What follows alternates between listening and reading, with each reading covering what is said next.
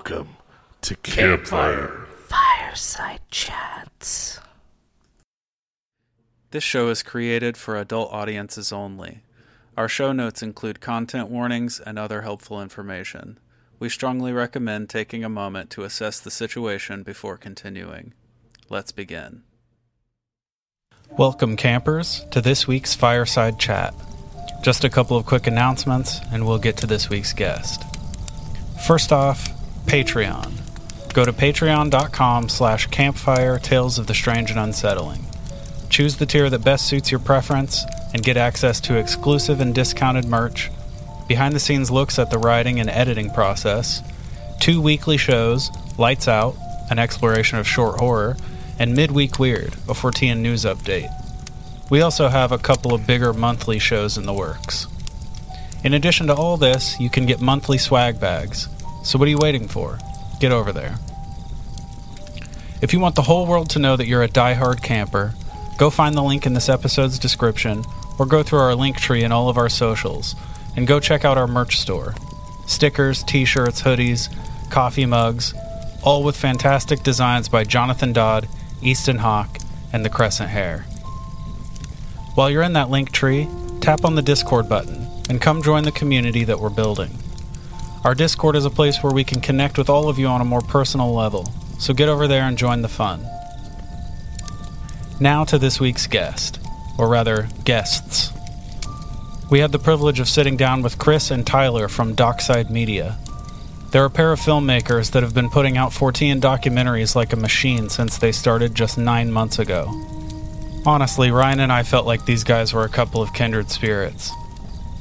Just this month, they released Conscious Contact: Full Disclosure and The Ghosts of Gettysburg. These are 2 of my absolute favorite documentaries from this year. They're available on Amazon, iTunes, Vudu, YouTube, and the Microsoft Store, just to name a few platforms. Go watch them today. You'll be glad you did. We discuss the odd synchronicities that led to the founding of their company, and really get into what it was like to meet and interview the incredible subjects of their films. They're great guys, and we had an absolute blast hanging out with them. So with that, let's jump right in. All right, welcome, guys. We are joined tonight by Chris and Tyler of Dockside Media.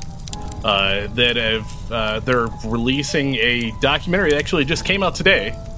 This is April 19th, 2022. Called Conscious Contact: Full Disclosure. Also have another Gettysburg one upcoming as well this month. So we are going to talk tonight just to kind of see where they're at. Just go over everything that kind of they've went into or put into this, and just to kind of pick their brains. Also get that out so you guys can get out and check it out, because we have checked both of them out. Both are insanely solid. The Conscious Contact one, you guys knocked it out of the park. I'm just gonna say, you knocked it out of the park. So I loved every bit of it. But I know that's more up my alley. Jordan's more so, he's gonna be more so like that Gettysburg style, more into the history and things like that. But me, I'm a huge alien buff when it comes to everything, and UFOs, UAPs, that's more, like I said, that's more my style and everything. So we'll probably talk about that a lot, just because, like I said, that's what I'm feeling for sure. But I do want to introduce you guys. If you guys want to come on, I guess introduce yourselves here for sure. Ryan, I didn't want to have to do this and call you out right away, but I thought this was called the Fireside Chat. This is Fireside Chat, yeah. And where's the fire at? I was looking for it. Oh man, so no fire, dude.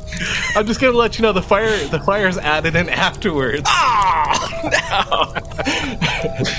These are the secrets I pulled behind the curtain. I saw how everything's being made here. You gave away your tricks, so yeah. That's cool. Thank you so much for having us, guys. Yeah, and we're happy to have you guys on for sure. Yeah. I guess my question is, tell us a little bit about Dockside. Where are you guys at with that? Where did that come from? Go ahead, Tyler. Man.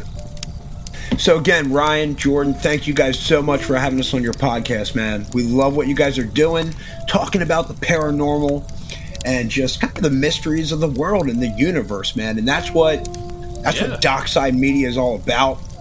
Chris and I, similar to you guys, had an idea. We're both independent filmmakers. We've been doing this commercial work, music videos, short films, and stuff of that nature, but no documentaries. And just learning the craft, getting better and better. Chris said to me, and both doing it independently, but worked on a couple projects here and there. And in August, the beginning of August, Chris said, "Hey man, do you want to start filming some documentaries?" And I was like, "Yeah, let's do it." And similar to you guys, we thought, well, let's make content that's interesting, entertaining, informative, and thought-provoking. Gets people to think, man. Maybe look at something a little different than they're used to. The only thing they've experienced, grown up around, that kind of thing. So, we were gonna do the 7 Gates of Hell, which is about a local urban legend. I'm in Lancaster, Pennsylvania. Chris grew up here as well. So over in familiar with that, in Pelham. Yep. And then I happened to see Anjali, who's a former Department of Defense intelligence officer. I saw her story on Reddit that she was giving a public press conference in front of the Lincoln Memorial in Washington, D.C. on August 17th. I'm like, yo, Chris, I feel like I need to go film this, bro. People are going, this takes some courage, right, to go say this kind of stuff in a public place like that in front of people. I need to go film it, and we can figure out what to do. And that was the beginning of it. You check the history books. August 16th, we made the page. Dockside, it was Dockside Productions at the time. We went to LLC it, became Dockside Media. We've been loving that name ever since. It was meant to be. And I don't know. I could just literally talk for the next 50 hours about this. So I'm going to believe him too. That's how it started, man, with an idea, with a thought. And then from Anjali, we noticed Sue Walker, who's operating under the @Sandia Wisdom. Sue Twitter. is really, really big in the community. Just even starting out as a psychic, or her origins. Right? Yep. So Sue just clairvoyant. As a clairvoyant. I was having a guy bully me on Twitter today, and Sue stepped in and defended me. It was great. Wow. Yeah, she's awesome. It was, and she only met Chris. She really is. Yeah, I can listen to her talk forever, for sure. Bro, you need to. She is a super friendly and engaging person. I can give you her contact info. You guys want to have her on? She would. That would be. She would awesome. love it. Yeah. And dog, she is just as personable and genuine. Whatever, you'll get your own experience. But I loved the idea of noticing on Twitter that, Anjali's talking about extraterrestrials in a mountain base out in the Mojave Desert. Oh, okay, well, Sue Walker, she's communicating telepathically with extraterrestrials called the Ponte in the Sandia Mountains in Albuquerque, New Mexico. And reached out to her, hey, would you would you be interested in sitting down for an interview for us to use in a documentary? And she was like, yeah, dude. And so I go flying out there, she was like, oh yeah, we'd love to. That'd be great. I was like, I don't know if it was 2 weeks later, within a week or two, I'm there, bro, in her home. Wow, that quick. That quick, dude. We had this doc done since November, dog. Whoa. We're here in April. The whole thing is, you said you guys getting started it picked up for August? distribution. Yeah. Damn, that's quick. Now that we have the connection with distribution and 1091 Pictures. First of all, 1091 is huge. That's such a cool, super cool that you guys got that avenue to go through. Because they even did Kevin Smith's Clerk. Yeah. Yep. Yeah, which, I'm a huge Kevin Smith fan. So, I see, you guys tell me 1091, I was like, holy shit, that's cool.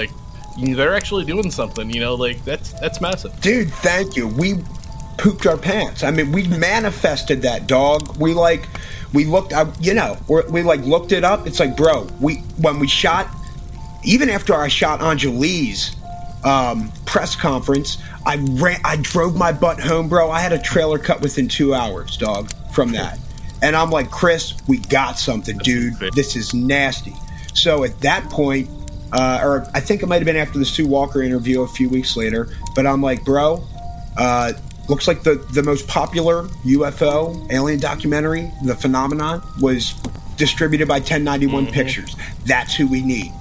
And from that point, bro, we threw it out in the universe, manifested it, you know, like we obviously had to do legwork and contact them, but I'll be damned, bro. They picked that up, the Ghost, so Conscious Contact, full disclosure, the Ghost of Gettysburg, and we just submitted Secrets of the Sasquatch.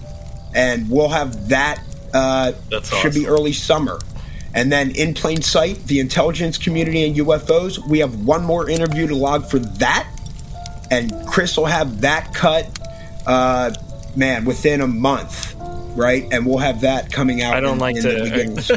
Chris, I just think you do it in 2 weeks, Chris. You can do it in 2 weeks. A month is plenty. It started out as 6 months before. Now it's down to a month, and now it sounds like it's going to be 2 weeks. Now it's 2 weeks. I've seen you do it. No, that's awesome. I mean, you guys already have that much lined up. And we actually did another one as well called Second Chance, but that's not being released anywhere right now. It's more of a local thing that we were kind of contracted to, but it was actually one of the first documentaries we put together. So since, I guess that was probably July or June, we started editing that one. But since then, you know, we have 4 done and a 5th one that's about to be, edited. So yeah, that's a pretty incredible rate. yeah, we moved pretty quick. Yeah. Yeah. I mean, Yeah, that's awesome. I think what it is like the hustle there, like you guys commented on it, like Tyler got a hold of Sue, and then like the next week he was over there filming it and back. And that's kind of how we move. Like once we lock someone in, we hustle and we get out there. And then it's just a matter of like, because I'm not even there for all the interviews, so I trusting Tyler's judgment usually for that, where he's like, I think we have enough here. I think there's enough here. Yeah. And then for me, it's like I take these interviews and I plop them on a Premiere timeline, and I just start kind of listening to them. And with Conscious Contact, it worked out really well, because I think, I mean, if you haven't seen it, you guys have seen it, but it's like interweaving interviews and stories. But what worked out. Yeah, I really like the way that you pieced it all together. Like, Thank you. It kind of comes back to each person, and but during those times, they're talking about usually similar things, and not necessarily always using the same language to identify these things, but like the same concepts are being described a lot of times, which is cool for me, because these are like 5 unique individuals who don't even, some of them were aware of each other, others weren't, but yet they're still talking about similar subjects, but from their own perspective. Yeah. And that's kind of fascinating. Yeah, they kind of corroborate each other Agreed. incidentally, right? And that's. I was gonna say, I know that there was one point where like Sue Walker was talking about Anjali, like her talking about like during that press conference.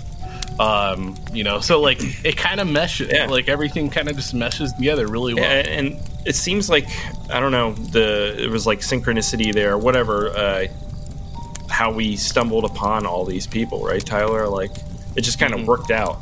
And the cut was super easy to do because of that. Like maybe, like I just did Secrets of the Sasquatch. That one felt a little bit more difficult. I don't know. Just maybe because it was the subject matter. I think it did end up coming out really, really well. I'm really happy with it. But Conscious Contact was just like, I don't know. Everything just came together really easy for that one. One thing I can say though, if you guys like need somebody to watch the Secrets of the Sasquatch one, send it our way. Like, because I mean, obviously with us being in the 14 community, like that's something we talk about all the time. Like, I mean, obviously, like our podcast is focused like on like everything 14.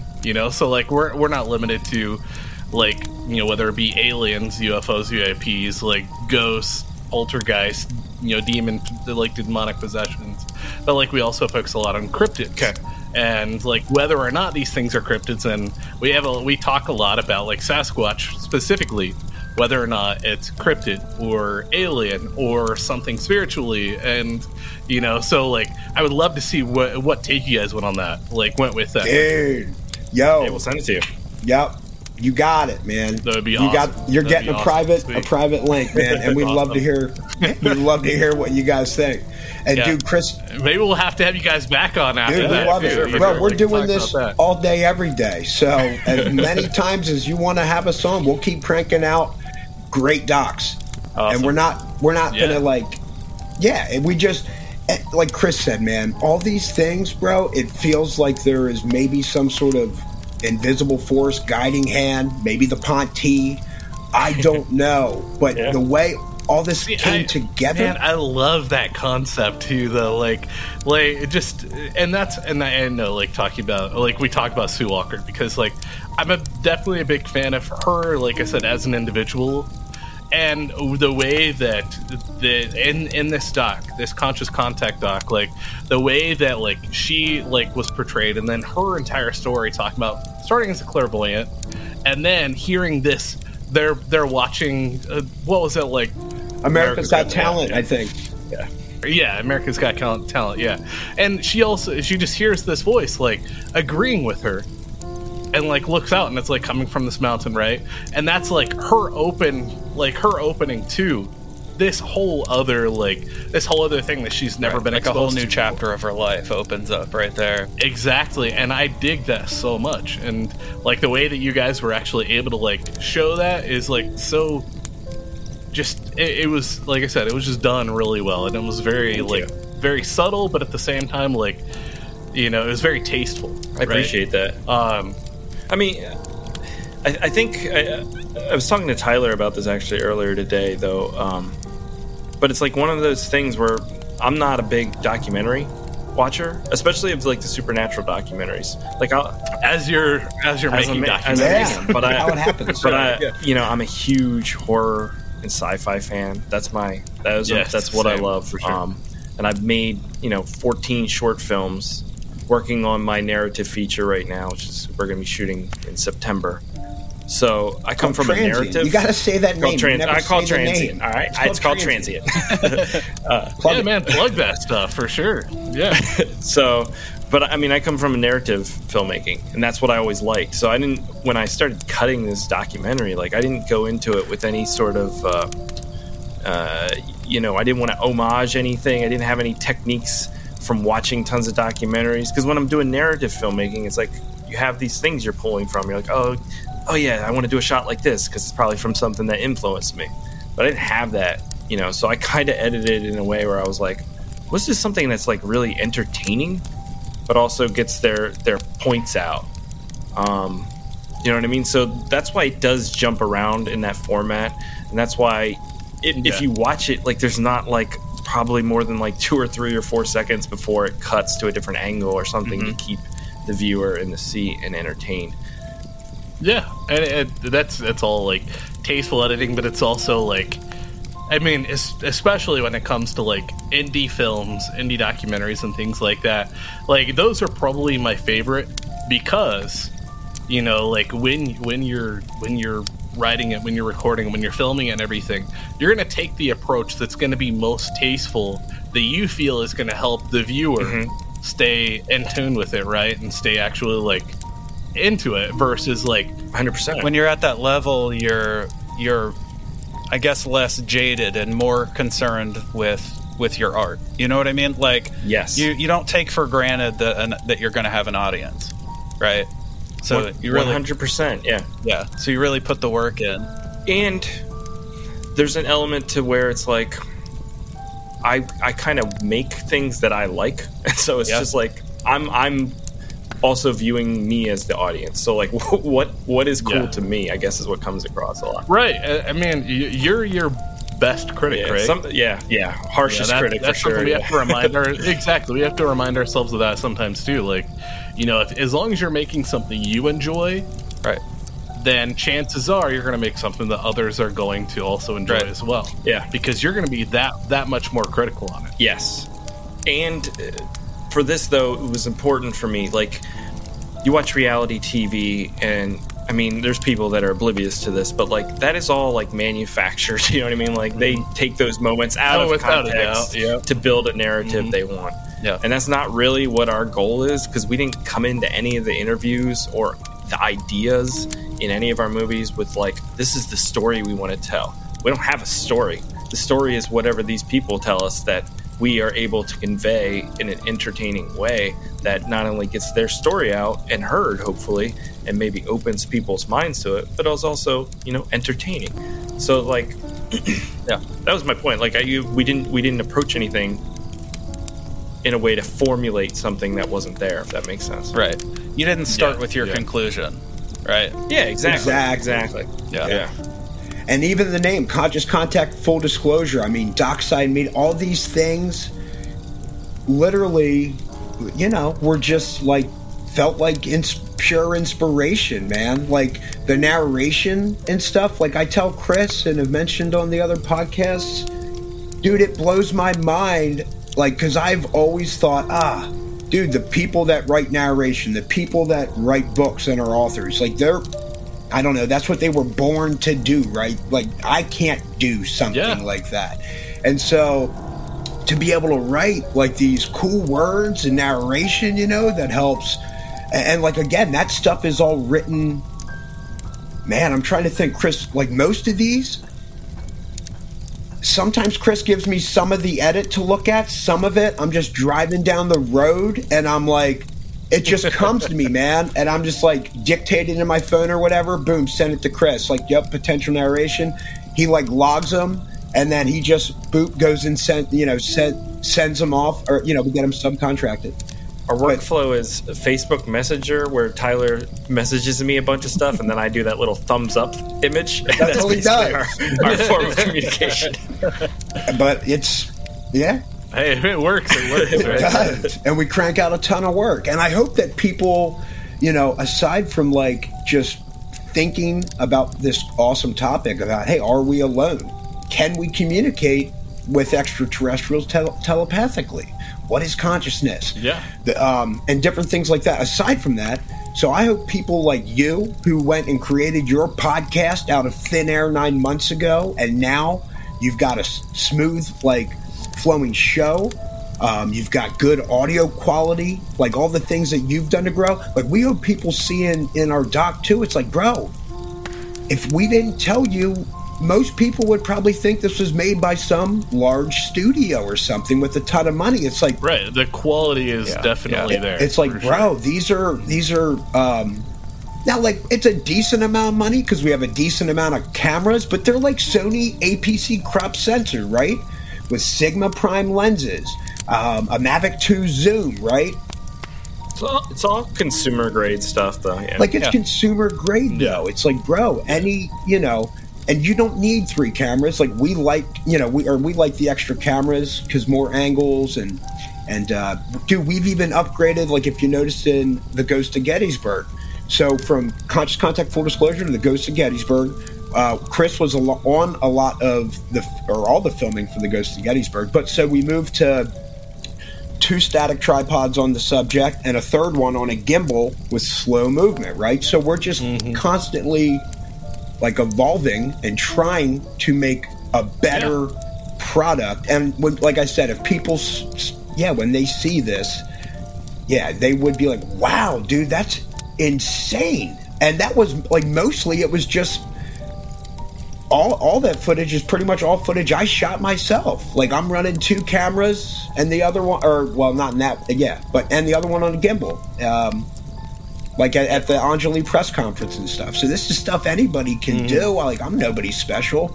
Chris is nobody special. We're just people who had like a real big passion for filmmaking, and we just kept doing it enough times that we naturally got better at it along the way. And so we hope people, whatever, get into whatever that fires them up and try like new things, because I think they would surprise themselves with what they could accomplish, man. It's still, like I said, it blows my mind. 1091 Pictures picked this up, right? And these other docs. Like, the fact, I'm telling Chris, I'm like, bro, how are you not floored? We know filmmakers who would kill to have one documentary picked up by a legitimate distributor in their lifetime. I'm like, bro, we got 3 in 3 months. This is the shit dreams are made of, and it's okay to feel good about that. and like want to keep going and make more. We don't need to stop. And he's like, "This is my excited face." That's pretty much I told him I don't get excited. And it also comes down to that, like, that old saying, whatever, right? Or it's something similar to, like, doesn't matter what you have, it's how you use it. Yeah. And I think that's one of the most apparent things that, like, I've seen with what you guys have put out. Man, that's awesome. That we've at least had. Ghosts of Gettysburg has some like truly beautiful shots in it. Dude, like that movie is gorgeous. Mm-hmm. It really is. Yeah. I am really proud of that B-roll footage we shot with Don as the reenactor on the battlefield. Yeah. And I mean, a lot of that. That's probably one of my favorite parts of the whole thing. Yeah, it's great. It's set up so well. I mean, Tyler specifically chose certain times of the day that were frustratingly annoying. Yeah. But, man, it looks so beautiful. Yeah. And I was really proud of the color grade I did on that because I think it was a big step up in production quality there. It's so just atmospheric. And man, we did a camp out all night. We pulled an all-nighter the night before where we shot the seance and everything, and then we shot the B-roll of the reenactors like that next morning at like, I think the park opened at 6. You know, we could get in there. Wow. And same deal, bro. Like serendipity. I don't know. Right place, right time.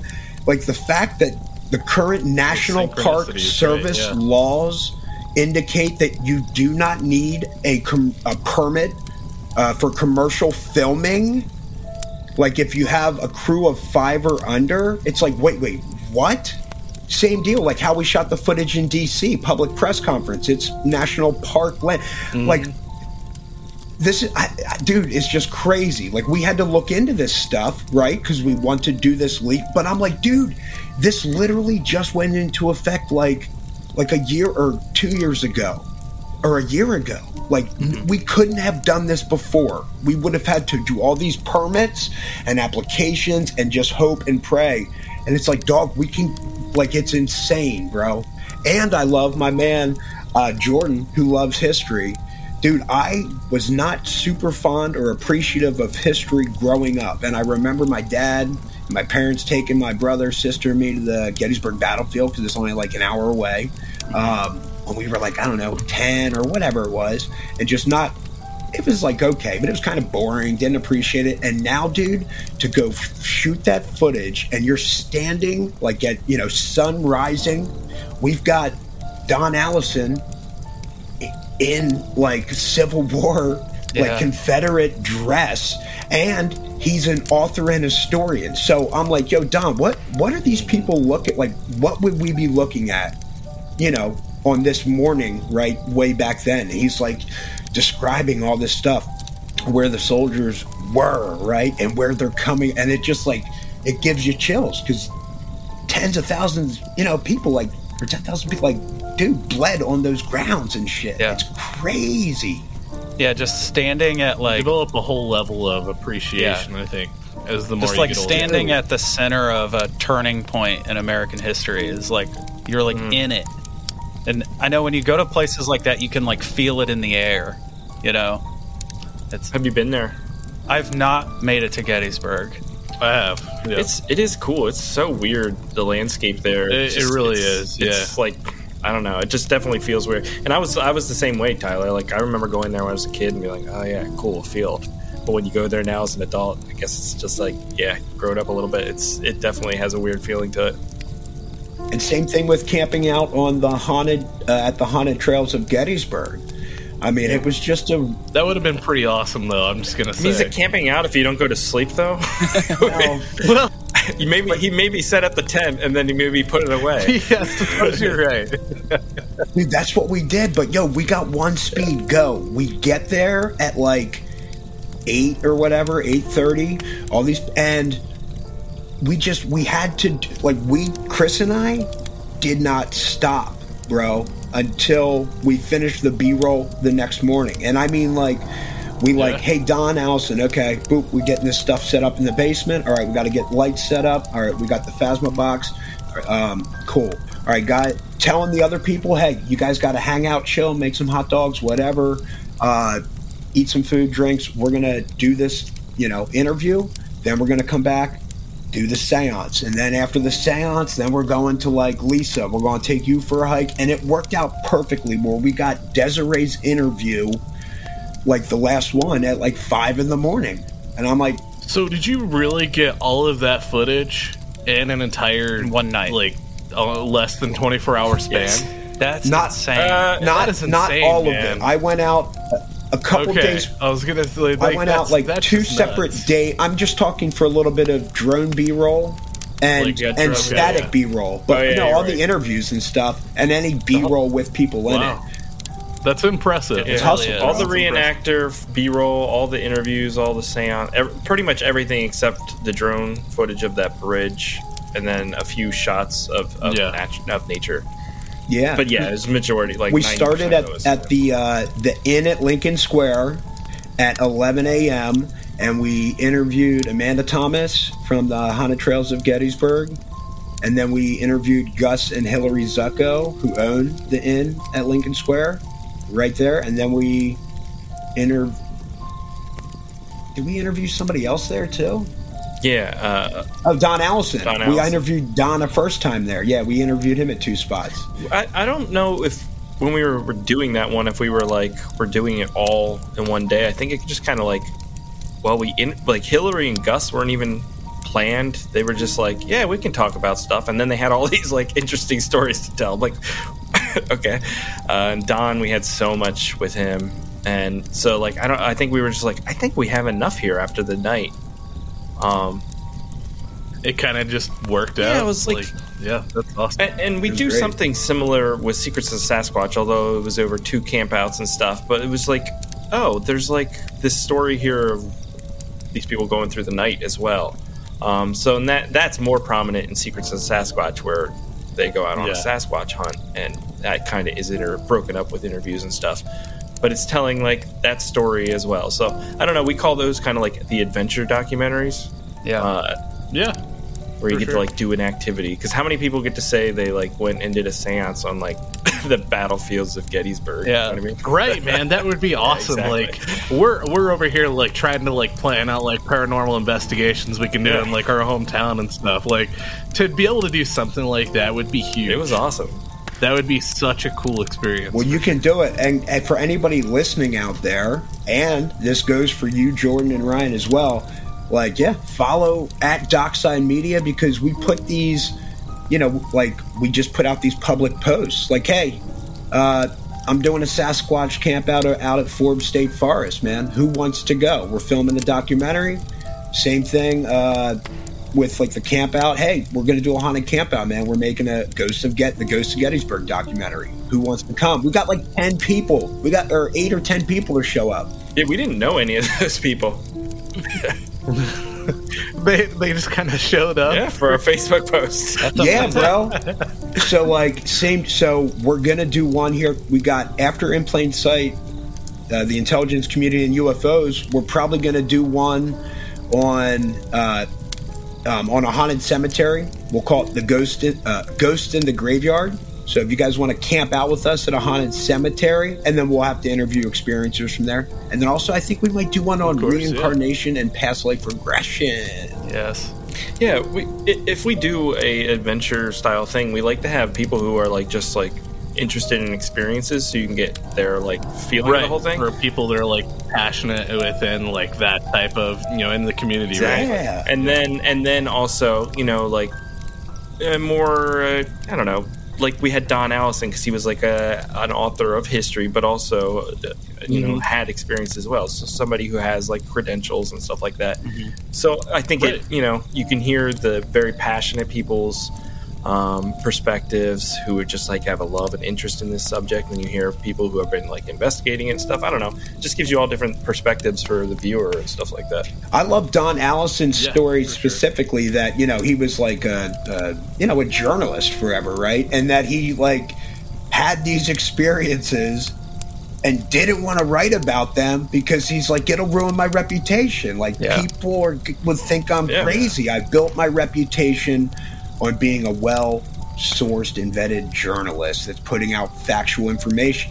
So for him to take that leap of faith, and I believe his wife encouraged him, like, you need to, and others, he just makes for a great, just made for a great and interesting interview, especially because he's like an historian as well, right? He's been researching Gettysburg like forever anyway. It's such a fascinating, he has a fascinating story of how he got into it. Yeah, I think putting him at the core of the documentary was huge. Like you mentioned, his credentials and like the wealth of experiences he's had.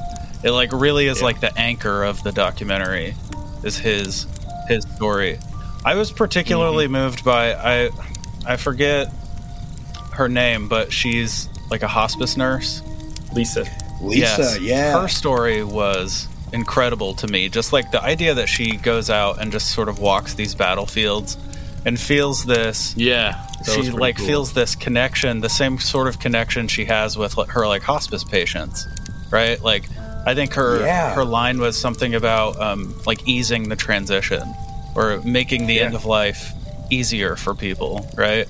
Yeah, I really enjoyed her part. And that's why, she feels maybe she was called back to Gettysburg, right? Because like to help these souls and spirits. Yeah, dude. I remember when she started crying, and like it was not expected at all. We were just filming her. Yeah, like we're like, just tell us your story, and we just started walking, and she just started talking. We had no idea what she was going to say. It's pretty powerful. Yeah, it was. Yeah, that is for sure. Now, before we kind of bring this back around, because I also want to talk just a little bit more about Conscious Contact. I know we've been kind of on the Ghost of Gettysburg kick for a minute, because I know that's what you guys also have coming up too. Yeah. Like, we want to make sure we're promoting that too. I know, Jordan, you said you had a couple talking points when it comes to like the Ghost of Gettysburg. Is there anything else you want to kind of briefly brush on? I really was mostly curious about like the Danner House, the what's it called? The Inn at Lincoln Square. Mm-hmm. Did you guys personally have any experiences while you were there? So we didn't have anything at the Danner House. We did have when we were there, I forget who it was. There was a couple people who told us this. They were like, you're going to have electrical experiences, like your electrical devices might not work and stuff. Like equipment may malfunction and stuff like that, right? And I had just gotten this external battery that I use for like shoots if I need to charge cameras and stuff. It's like a big battery. It's like $500. I used it on a dance recital I shot that was outside once, and it worked great. And I bring it to freaking Gettysburg, and I go to turn it on, and as soon as I turn it on, it shuts off. I'm like, no, come on. Like, Tyler has this coffee maker. What are the exactly. chances? Tyler gets out his coffee maker that he brings along, hooks into his car. Wouldn't freaking work either. I was like, what the heck's going on here? So that was a little weird, actually, because like I'm a pretty superstitious, or not superstitious. Like, I'm skeptical. Just a little stitious. I'm pretty skeptical, so I was like, okay, I need to experience something is what I need. Like, I need to see it. And there was that. Like, I don't have an explanation of why those things didn't work. Like, it seems maybe it's just coincidence, but it was weird that they, like, a few people said that to me, and then it happened. Yeah, like, I'd say that in itself is pretty damn compelling, right? Yeah. Yeah. I don't have an explanation for it, that's for sure. Yeah, that's strange. I thought you were going to ask if we went if Gus and Hillary metal detected the basement yet. They haven't. Yeah. Oh yeah, he had mentioned that he got the metal detector. Like, did you ever find out? Like, did they actually ever do anything with that? So he still hasn't done it. I've been communicating. I've like reached out to him and just mentioned, hey, if you guys want to metal detect that, let me know, because this documentary's coming out. I'll come film it. We'll cut it into something, because just people are into this stuff, and that's something where they're going to be like, well, hold on, dude, did he ever metal detect the basement? What? I got to Google this. So I'm trying to film it. We'll see. I can't believe he wouldn't do that. Like, there's probably like valuables and stuff down there, right? I mean, like, we make jokes about other ghost investigative shows. I won't bring to light any names, but they do like these little things where they go even under their staircases. There's a pile of dirt, and they find some, they find like an old corner. They're like, oh, it must have been a ghost or a demon, like little things like that. So I'm surprised, especially that, why wouldn't you? Especially, I mean, they're sort of like that stuff, right? Their spot is sort of billed as like a haunted location. Yeah. Right? I mean, so you'd think that they would have they'd be going to all lengths to find things that contribute to that. Sure. Right? I would be, that's for sure. I mean, it's in Gettysburg. I think every building has a history like that. So I don't know if they necessarily advertise their place as haunted. It's just that they get a lot of people report back that something weird has happened. But I could understand them not wanting to too, because it's a place where people can stay. I don't know. I guess. Yeah. In Gettysburg, people, they just kind of operate under the assumption that every building is haunted. Yeah, pretty much. Right, yeah. I mean, the entire area is notorious for that, right? What's the assumption? Yeah, we're probably going to find something, but is it going to make a difference? Right, 100%. So, yeah. I also really liked the story that that Don Allison told about their first experience at the bridge. Mm-hmm. Right, like he and his son. I like that he started from. He's an experiencer who started from a skeptical position, like a highly skeptical position, like you mentioned earlier. Like he didn't even want to write about it originally, but that experience where the communication starts coming through the ghost box, right, and eventually after it cuts off, he sees another group on the other side of the bridge, and they're starting to get it's just a super compelling story. Yeah, I agree. Yeah, and the bridge is interesting as well. I mean, Tyler shot it with that drone, and it looks creepy in the movie. Yeah. But yeah, I remember going there as well. It's there's a energy. It's just weird being on that. And that's where the medium Jessie had her experience with her friend in that photo, right? It's just it's a haunted photo. It's a haunted photo place. was wild. I don't know what else to. Yeah, that was really cool. And I know he had also been he had made a comment saying they told us they're gonna take we're gonna to this bridge, and I was hoping we were gonna go to this old hospital or something like that. But you have all this stuff that's going on that's so impactful when they're on this bridge, and like Jordan mentioned, they also, as they're wrapping up, this other group that's also getting that much more that much more activity that's going on. I mean, it just makes it that much more hard hitting for sure. Yeah, dude, we're glad you loved it. So it was super solid. I had a question about when you filmed the press conference, going back to Conscious Contact. All right, I was going to say, now we'll kind of retouch on that, because I have a couple questions, and I don't want to hold you guys up. We love this, long, dude. We live for this shit. Awesome. Did you have any opportunity to did Anjali stay and talk to anyone after her press conference, or was she just out of there when she was done? Dude, great question. Nobody's asked me that question yet. So, she did stay afterwards.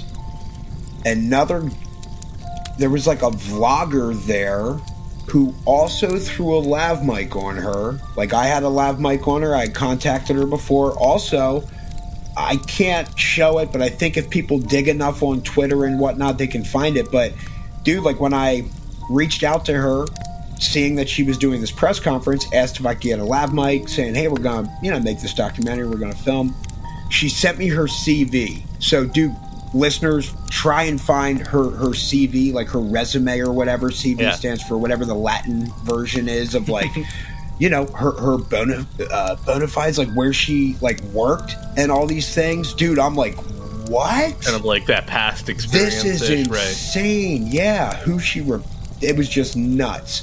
Because she was for the Department of Defense, and she was pretty high ranking. Correct. Right? I mean, she made some statements that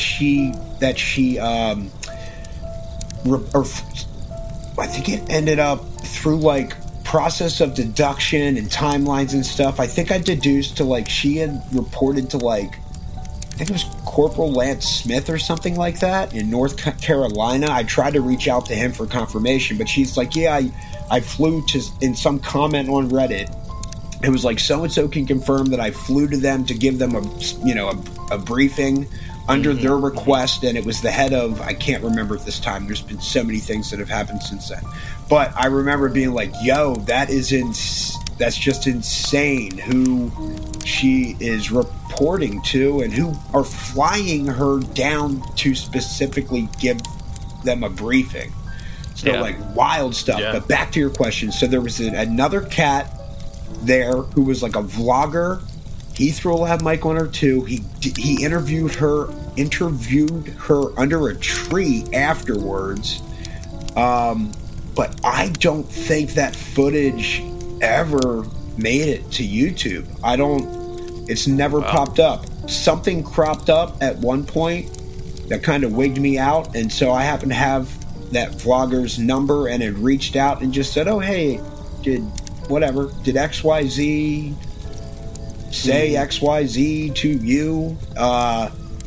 And they were like, oh, no. And they're like, oh, yeah, I still haven't done anything with that. And this was like months and months afterwards. So as far as I know, there's like maybe some additional interview footage from under a tree there. We asked her if we could interview her, and at one point it was a yes, but then ultimately it was a no. Okay. I know so that's where you're limited to just the press conference. Yeah. I know she's been kind of like reticent. I think she got a little more attention even than she first bargained for, you know? So, because at first she was kind of gung-ho, and we were seeing her like even giving like written interviews, you know? Right. And then she kind of just dropped off the radar for quite a while. Yeah. The internet can be pretty vicious. Absolutely. Yeah. And I mean, her also, like, during that press conference, like, she had some wild things to say. Yeah. You know, absolutely. I mean, you know, to put it lightly, like, for sure. And I mean, especially, like, talking about, like, the different levels of densities and things like that, right? And then Jordan and I were talking about before even this interview. Like, it came down to where she had mentioned, like, that third density level versus the fourth level. And basically it was like, you know, like, we need to be prepared because, like, what was it specifically? Like, we need to make the choice of who we are and what path to go down. And, like, it almost, like, and I don't want to misinterpret it, obviously, right? But it almost sounds like this is the end of, you know, human civilization as we know it, because we're going to be enlightened when it comes to, like, this next level once we're level 4 density and everything. Like, that to me it was really hard to listen to. It was extreme. I mean, it was fascinating. Like, I loved listening to it, but, like, it was very hard to, like, comprehend because, like, with that layer of thinking, and this is where, you know, we both, like, Jordan and I have different approaches when we come to this show, and I'm on that, like, you know, when it comes to, like, more aliens and things like that, I'm always looking for that, like, higher level of thinking and trying to, like, branch out of, like, what's the norm and what sounds acceptable versus what's not. And, like, that even to me was like, wow, this is pretty intense. I mean, we talk about this a lot, but, like, okay, I think there are aliens out there, being how large the universe is, right? So if there was an alien species that started the same trajectory as humanity but started 1,000 years before them, just think of, like, where we as humanity would be from 1,000 years from now. Technology and life would be different. Like, the human existence and species we know now would be extinct from what exists then. Yeah. See, I have this path that Jordan and I have been talking about, and, like, that I've been working on writing over the last couple of years, which is the concept of, like, you have, like, this kind of Titan base, but, like, the timekeepers that are essentially, like, as you who was it? Clifford Mahooty was talking about the Zuni Pueblo, like their way of thinking, and you have the Star people, right? And essentially the Star people are almost seen as like these observers. They're there to recognize these periods of time and help keep people, like the human existence, on a specific timeline, and keep right. And that's that whole like level of thinking that I'm on with like these timekeepers. They're essentially like the same type of thing when it comes to these observers that make sure to hit pivotal points within throughout the human history to make sure we reach these monumental moments, right? And I think that's something definitely important to take away. Like you mentioned, like aliens are obviously real, and that's obviously, I'm going to say that, because that's where I'm at. The odds are, certainly. And 6 computers, Jordan. Don't laugh at them.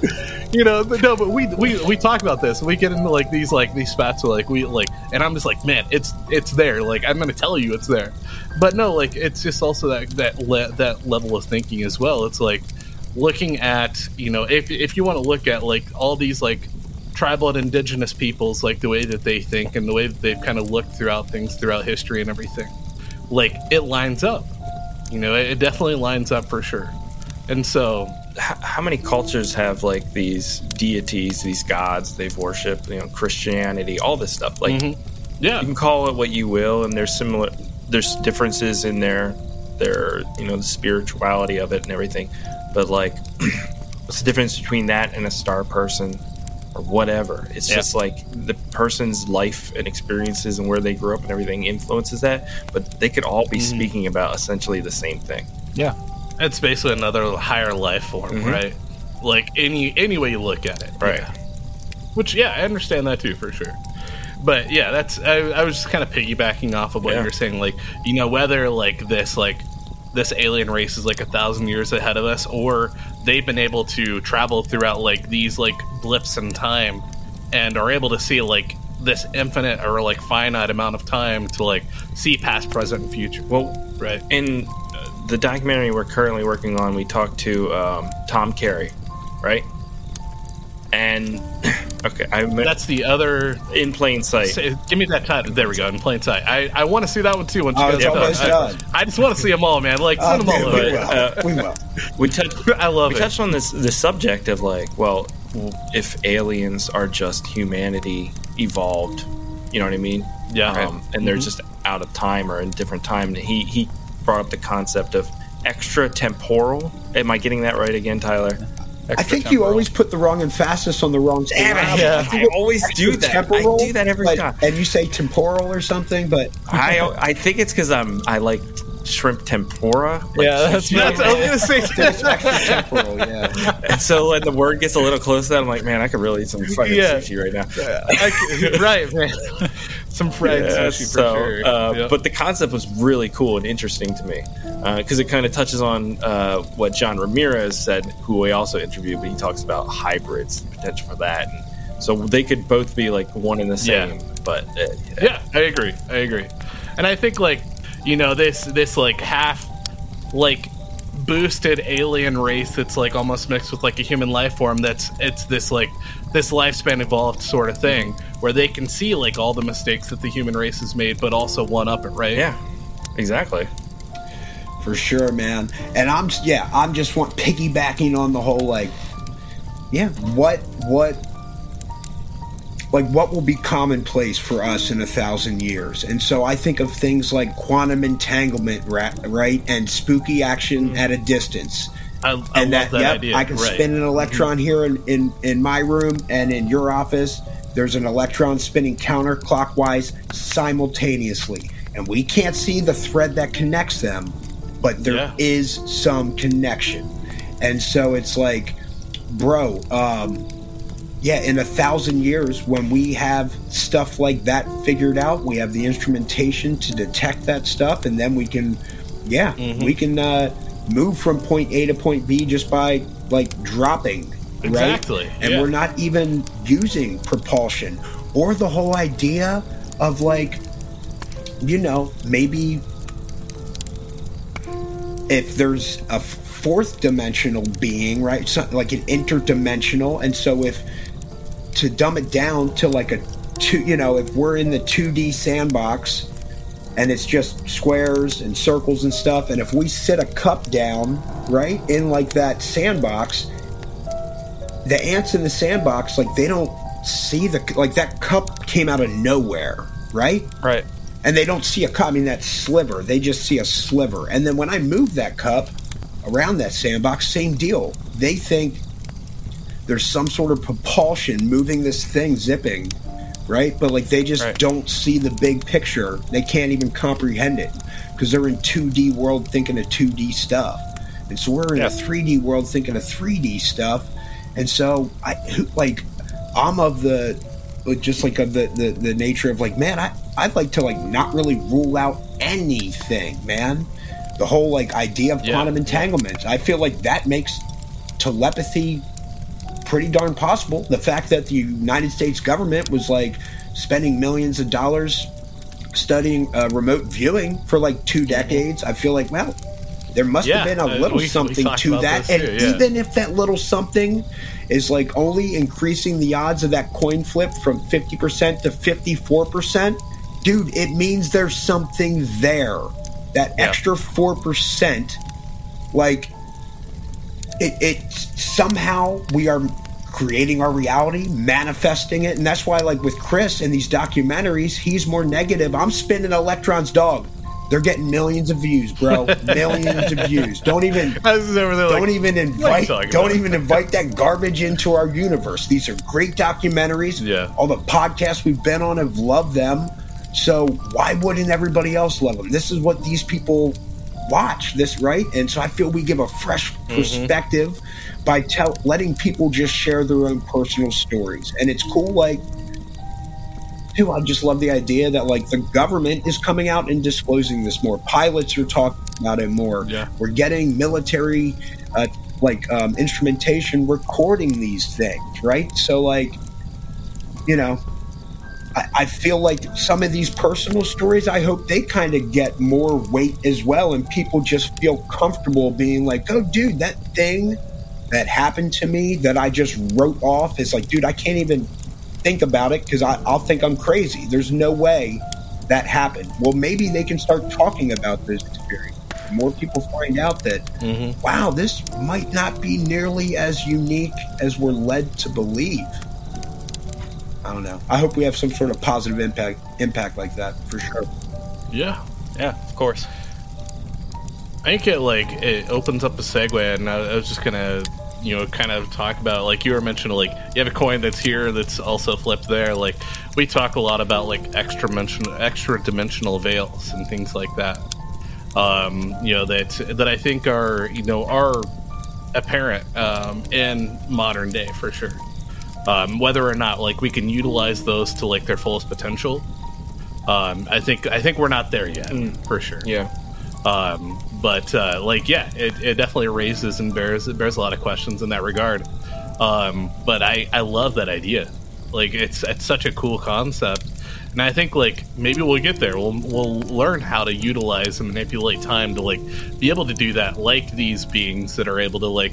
Whether they're traveling through like black holes in time, manipulating time to that extent or whatever. And I just, it's such a cool concept to me. I love it. Sounds like you've listened to Lou Elizondo's burning cigarette comparison to how they're experiencing time, like, past, present, and future, and it's burned because it's like burning unevenly, right? Yeah.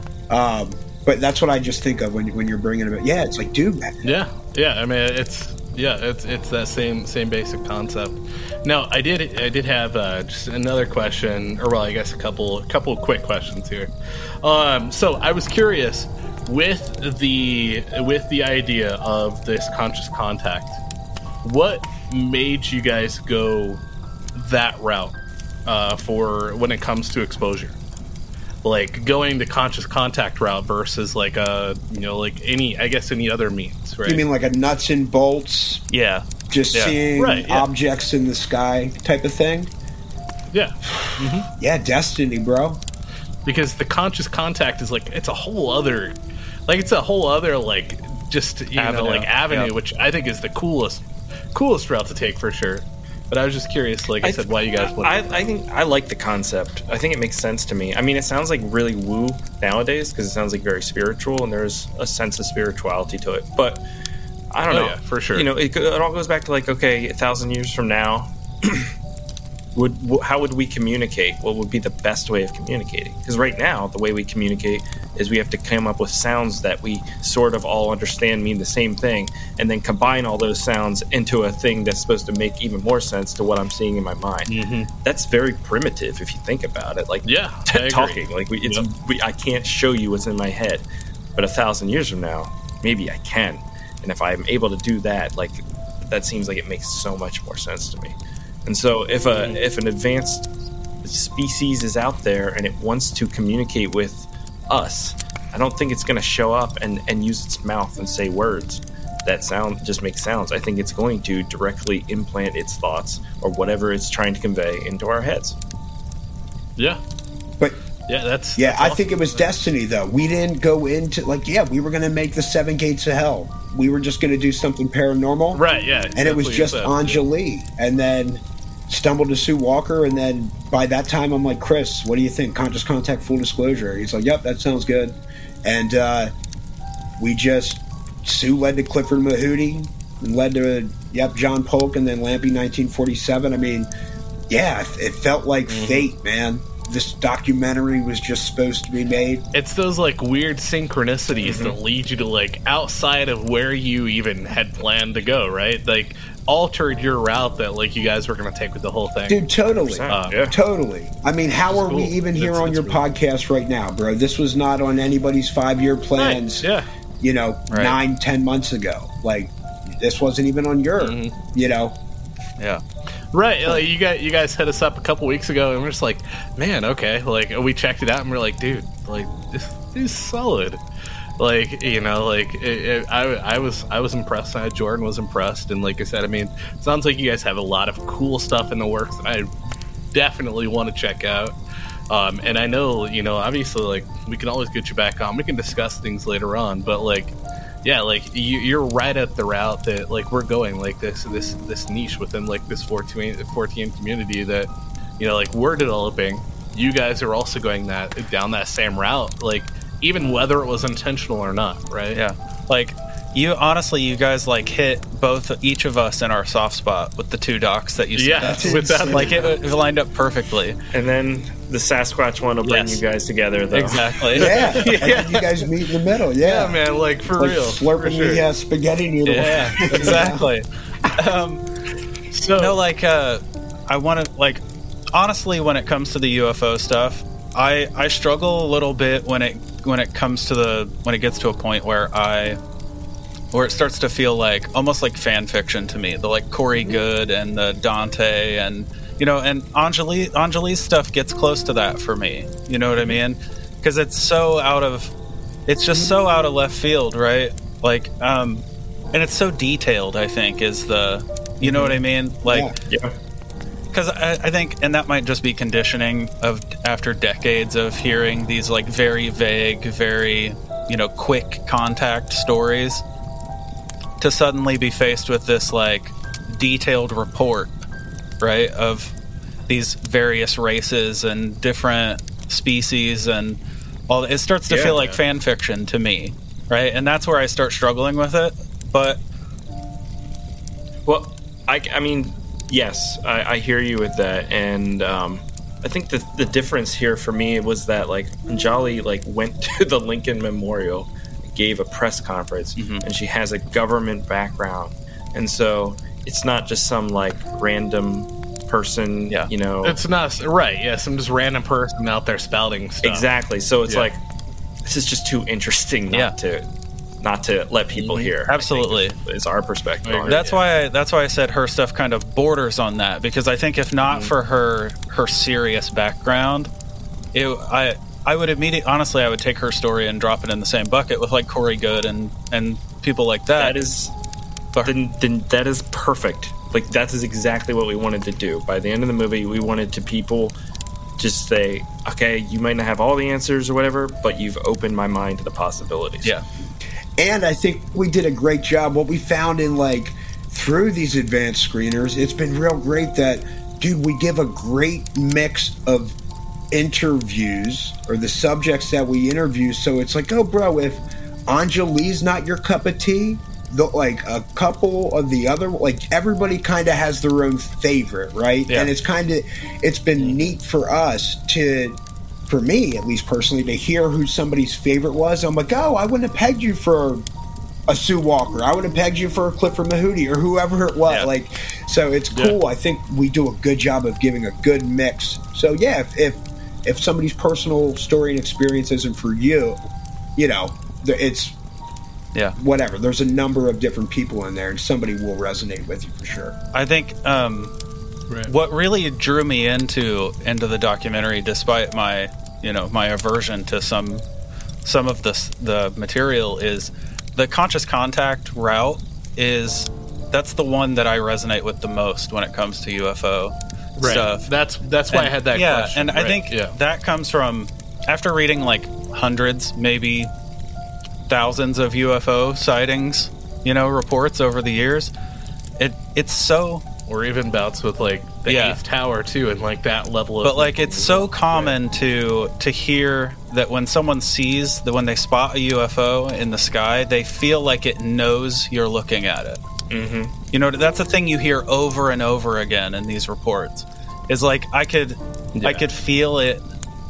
I could feel it there, not just see it. There's some kind of connection there, and conscious contact makes so much sense to me in that, in that vein, because and that gets glossed over a lot, especially the nuts and bolts UFO people just kind of seem to forget that those details are in almost every report.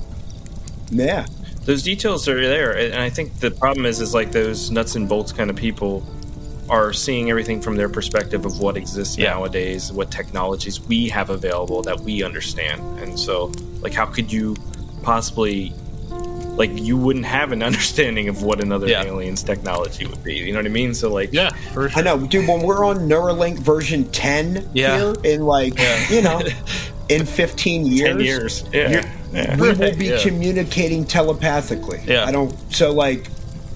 I mean, even Sue Walker has that that course on communicating telepathically, right? Yeah. Bro, and I'll leave you with this. I did that, and I had two very unique experiences. Because I before I went to interview her, I'm I'm going to be open minded. I'm going to read this Telepathy 101 primer for anybody listening. It's on officialfirstcontact.com.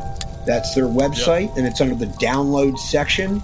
It's 272 slides or something, really, but it's really cool. It's a picture and 2 words. You can digest the whole thing in 10 minutes.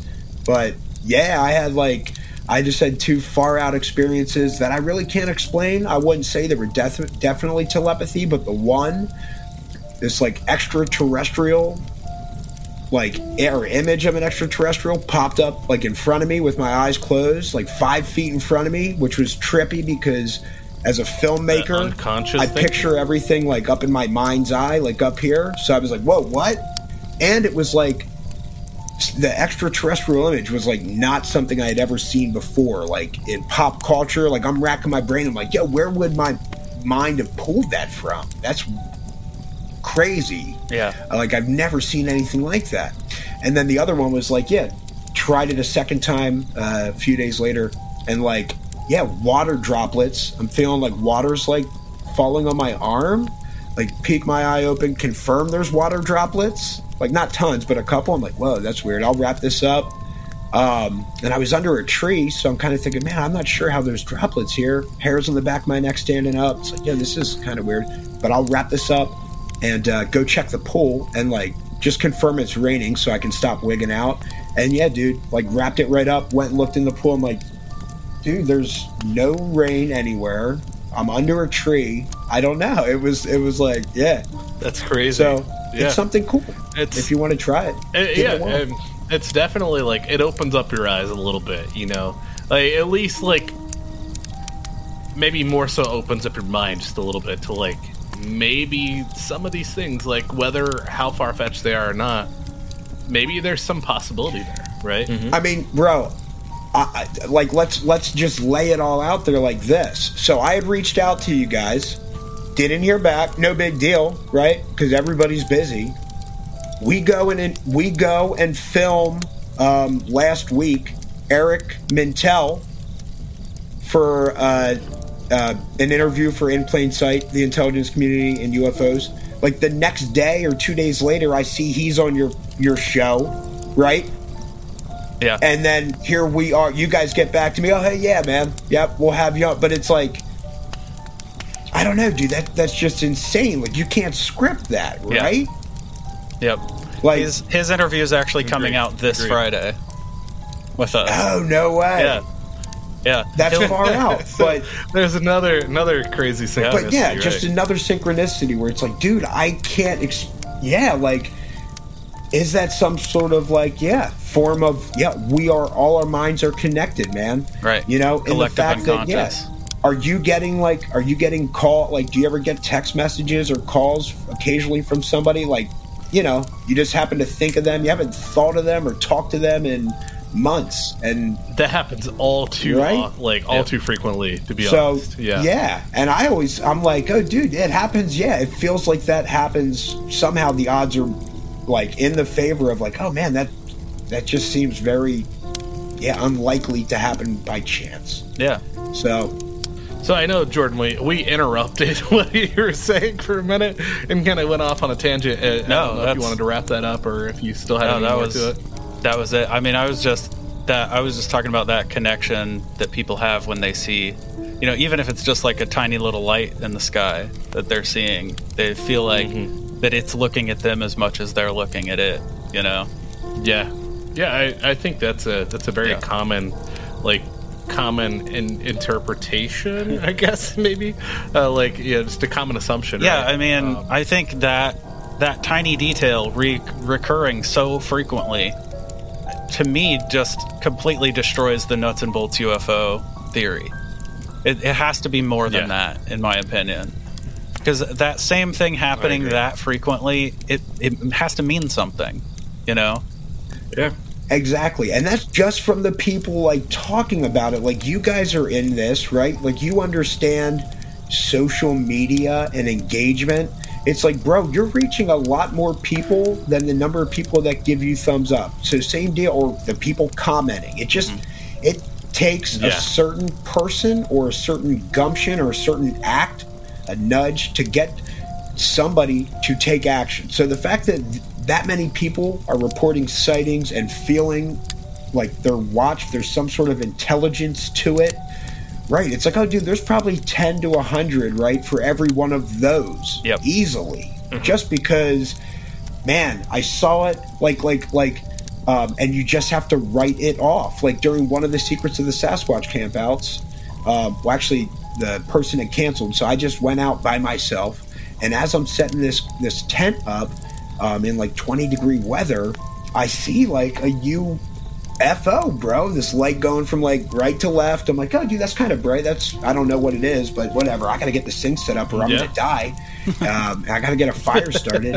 And then it like stopped and like went down some, stopped, went down some, stopped. It was real trippy. Tried to get the phone out, record it. But like same deal. Like I didn't report it to MUFON despite being a filmmaker and knowing of MUFON. Right, you know what I mean? Like, so it's like, dude, I know all these things and I still didn't report it because I had to like stay alive and get this fire built so I didn't freeze.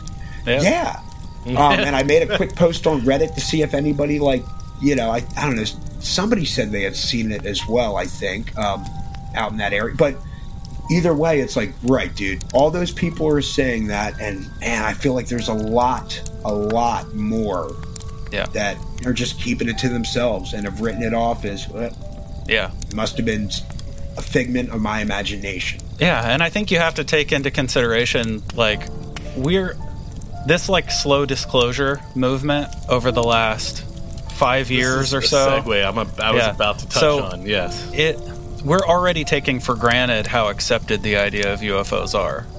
You know what I mean? Like even 15 years ago, most people, a vast majority of people, might be reticent about making a report because they would think people would honestly think they were insane.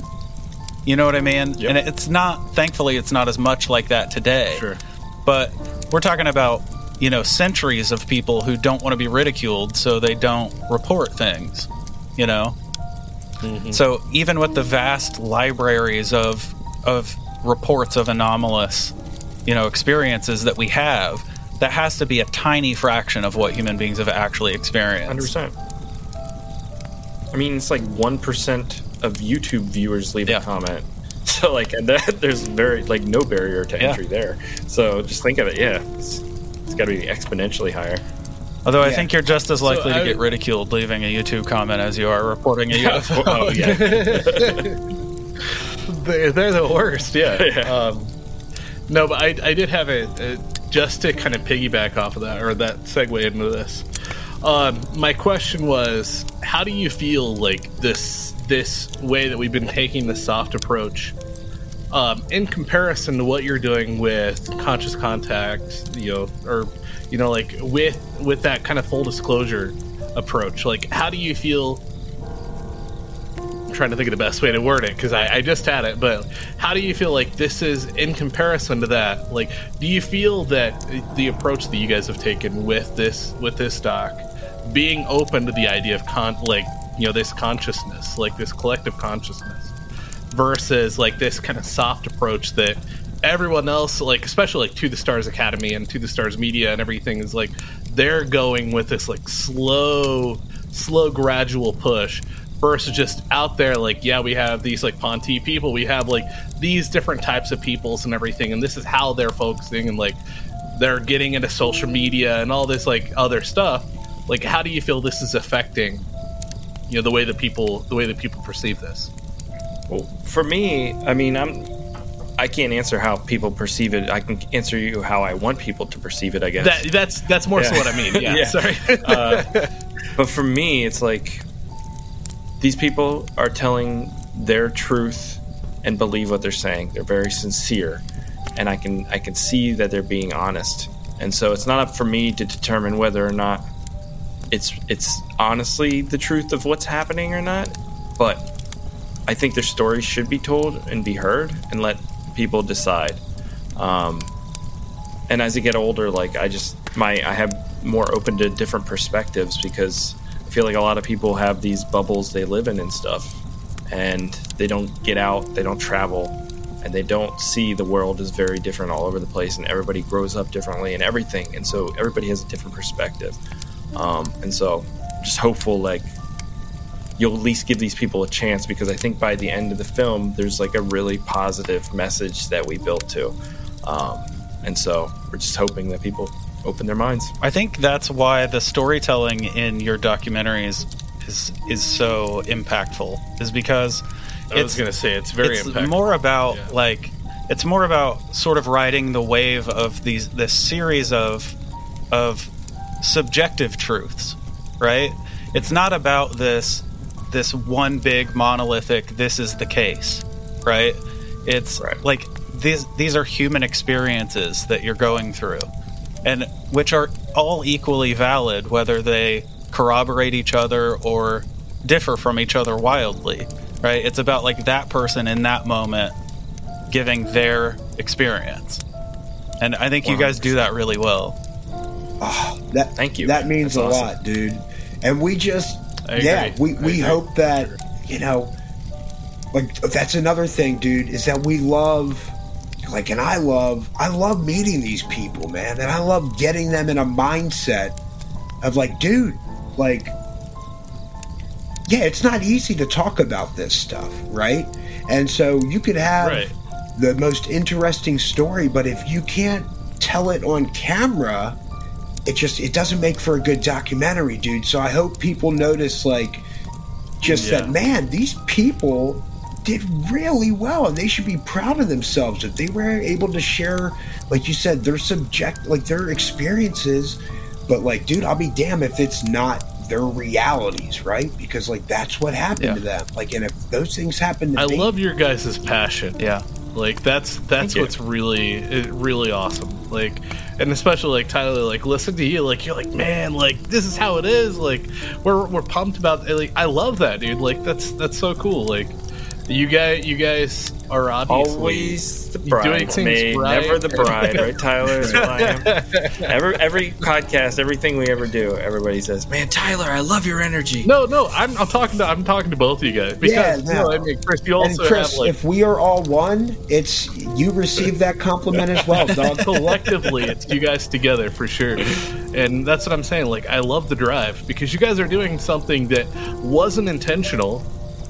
It was a whole other avenue you were gonna take, but like you've done this, and this, like, and now you guys have all these other projects lined up, like that we're over here like pining at the teeth, like we want to get into this. We want like we want to be like feeding off this and watching these things you guys are releasing because you guys are doing such a fantastic job to come out to Indiana for sure. Come out to Indiana, man, dude.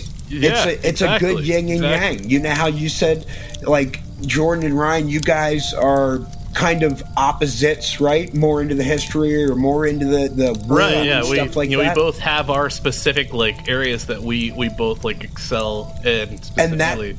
The like collectively us together, it just creates a really fantastic balance. Right, and it's a great show and a great product, and that's what Chris and I do. It's like, oh man, with like I just have a background in like marketing and sales and different things like that, and then and I like to talk to people, and I'm not afraid for people like to say no. Like that doesn't hurt my feelings if I ask somebody for an interview and they're like, oh, sorry, I'm busy. I'm like, okay, no worries. I'm of the mindset of like, oh, dude, if I ask enough people, somebody will say yes. And that's that Chris, marketing background. Yeah. Oh, dude, you ask enough times, enough no's. Turn and if I'm coming from a good place, like I don't know. I love what I'm doing, right? So like I'm just talking to these people like, hey man, dude, I'd love to sit down with you and let you help shape, the narrative of this film. And so people a lot of times are just genuine like, dude, that's really cool that you would reach out and ask me. But then Chris, on the other hand, right? So like he helps keep me in check sometimes and bring me back down, right? Or I help lift him up. Important. And then Chris's background with graphic design, dude, like our posters, dude, if I was making posters, you could see like I'd send him a concept one, and Chris like takes my little stick drawing and makes this badass in plain sight poster. Dude. It's what he does. Yes, that's awesome. And that's like exactly how Ryan and I work. Yeah, I'm good for editing short trailers. But if I got to grind a long cut, Chris, he can do it. He's the man that can do it. Like we just have certain strengths, and it's awesome. We can lean into it, man. And there are a lot of like there are a lot of similarities in what you're describing between the two of you and how we operate. Because like I'm Tyler, I'm you. I'm like for real. Like let's go. I'm good for editing like a half hour of audio. If it's like a full-blown episode with sound design and all that, I'm like, Ryan, that's all you. Like, that's you. I was going to say, like, Chris and I were over here, like, before the show geeking out on, like, audio stuff and, like, just talking about and I was just sitting here twiddling my thumbs. He knows, like, my struggles. Yeah.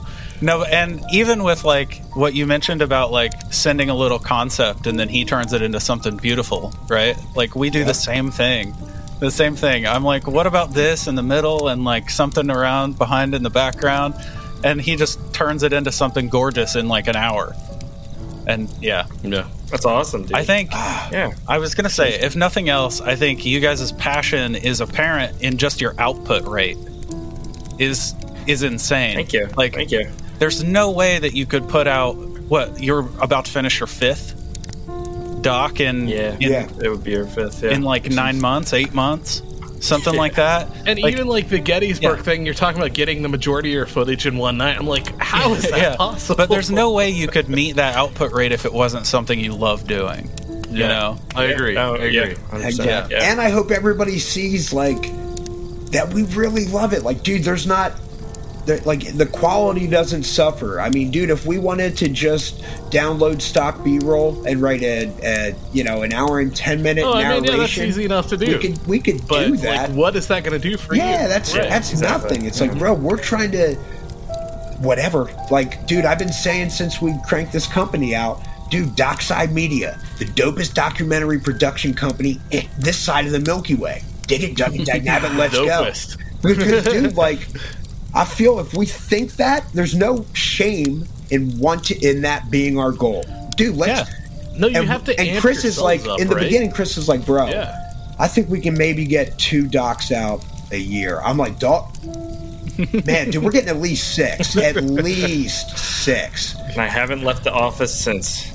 And I'll be darned. Here we are 9 months later. We got 5. And so I just don't like to limit ourselves, right? And I hope other people don't limit themselves either, man. Like, if you really, really try and you really believe, like, if you think, like, bro, I can do this. I'm telling you, it increases the odds exponentially of that outcome happening. It just does. Man, I feel that same thing because we're pushing out 2 episodes a week to the public and then multiple episodes just to our patrons as well. Yeah. Like, of different shows that aren't even our normal shows. So, like, I feel that. Like, you push yourself and, like, you're that passionate, like, that adamant on getting these things out. Like, you have a message you want to send. Yeah. And, like, you know, you get to that point, like, you're gonna get there. You're gonna push yourself to get that message out, right? Yeah. And you guys are showing that tremendously. And I'm sure you guys are seeing like other production operations putting out like 1-2 documentaries a year, and it feels like you're like kind of flying by them, right? Mm-hmm. Like that's the same with us when we see like, you know, a podcast that we really love, and it's like you're putting out an hour and a half of content a month. Right. And we're over here, like, literally, our goal by mid-year this year is to be putting out 16 episodes a month. Like as a full-time job. Wow. Yeah. You know, like, so outside of our day-to-day, like our normal jobs and everything that we do, like, so, you know, it's that drive. You know, it's what pushes you. And that's what sets you aside from, you know, others that are maybe putting out good content. But, like, the drive's not quite there. Yeah. You know, it's not where, you know, you are at that point. We're also, you know, it's just 2 people. Yeah. You know what I mean? There's no team bureaucracy. There's no production company. That we have makes to a get on difference. board. So Yeah, it's like for sure. we definitely have the flexibility there. But I hope, even though it's just us 2, like, the quality still stands up to some of these bigger productions. Yeah. Well, I can say it absolutely does. Thank Exactly. you. I was gonna say, you. just the 2 that you guys have sent us, like it's literally on par with like some of our favorite films and releases that have been out. Like, yeah, you guys are there. That's why I want to stay on top of it. I want to see some more. I want to get you guys back. We'll talk about some more stuff later on. Yeah. Like, you have some of these awesome conversations, and hopefully not take too much of your time. We love this, man. When you guys are dropping that Sasquatch documentary, And you're definitely getting links. Yeah, no, you're getting that after the show. I'll send that when we get off. You'll get the Yeah, video. well, you can have it now. Yeah. that's awesome. We don't have a date for that one yet. We have to do the deliverables to the distributor. All right, and then that's understandable for sure. You know, there's a lot that goes into play that people don't understand. Yeah. When you guys set a date, we need to set a date to have you back on for sure. Sounds great. Yeah, Perfect. we will. great. We will Yeah. for I would sure. love to talk So, Sasquatch with you guys. Yeah, man. I know your Twitter is at Dockside Media. Is that all of your social media at Dockside We're Media? pretty busy on Facebook as well. So facebook.com/Dockside Media. It's DOCSIDE Media. All right, so campers, check them out at Dockside Media. Again, at DOCSIDEMEDIA. Check them out. Also, docksidemedia.com, right? Yep. I believe is your website. Yep. Links are on there to order, right? We'll have links to all of your socials and everything in the episode description. So anyone who wants to check it out, just hit that episode description. And just one more time, Conscious Contact Full Disclosure released today, April 20th, but April 19th, 2022. Happy 420, everybody. Platforms again, remind us one more time, all the platforms that it's available on. So Conscious Contact Full Disclosure is on Amazon, iTunes, Google Play, Microsoft, and Voodoo. And the Ghost of Gettysburg will be on those as well on April 26th. Awesome. Excellent. You heard it here, guys. Please go check them out. They are fantastic. Both are incredible docs, full of such rich information. Very, very well put together, guys. Thank you so much for being on the show. Thanks for having us, guys. It's been awesome, and Yeah. I know we went over even what we normally do, but I would love to just continue to talk with you guys. So Yeah, anytime. Yeah. Oh, I could keep going. I got energy for days, baby. awesome. Thank you, thank you, thank you. From the bottom of our weird, possibly alien, maybe ghostly, probably cryptid hearts for listening. We absolutely love having the chance to discuss all these wild creatures and events every week, and it's your continued attention that allows us to carry on. And if you want more, you can support us on Patreon at patreon.com/campfire Tales of the Strange and Unsettling. It's there you will find bonus content, behind the scenes, or just keeping up on our day-to-day, and maybe some swag along the way. It is our way to show thanks for your support and do everything we can to provide you with as much content as possible. Again, that's patreon.com/campfire Tales of the Strange and Unsettling. With that said, we want to get to know each and every one of you, so please come and check us out on all the socials. At campfire.tales.podcast on Instagram and Facebook, at campfire.totsau on Twitter, and you can also visit our website at campfirepodcastnetwork.com. If you love the show, please rate and review it. It's what truly helps us continue bringing your weekly dose of the strange and unsettling. And lastly, we do have our merch store. You can find the link available on all of our social media or via our link tree. Show your support. Buy a shirt, buy a sticker, buy a blanket, buy a pillow, anything that you want to rep Campfire Tales of the Strange and Unsettling. And that's it. Until next time, I'm Ryan, I'm Jordan. and remember, campers, Stay weird. and trust in the unknown.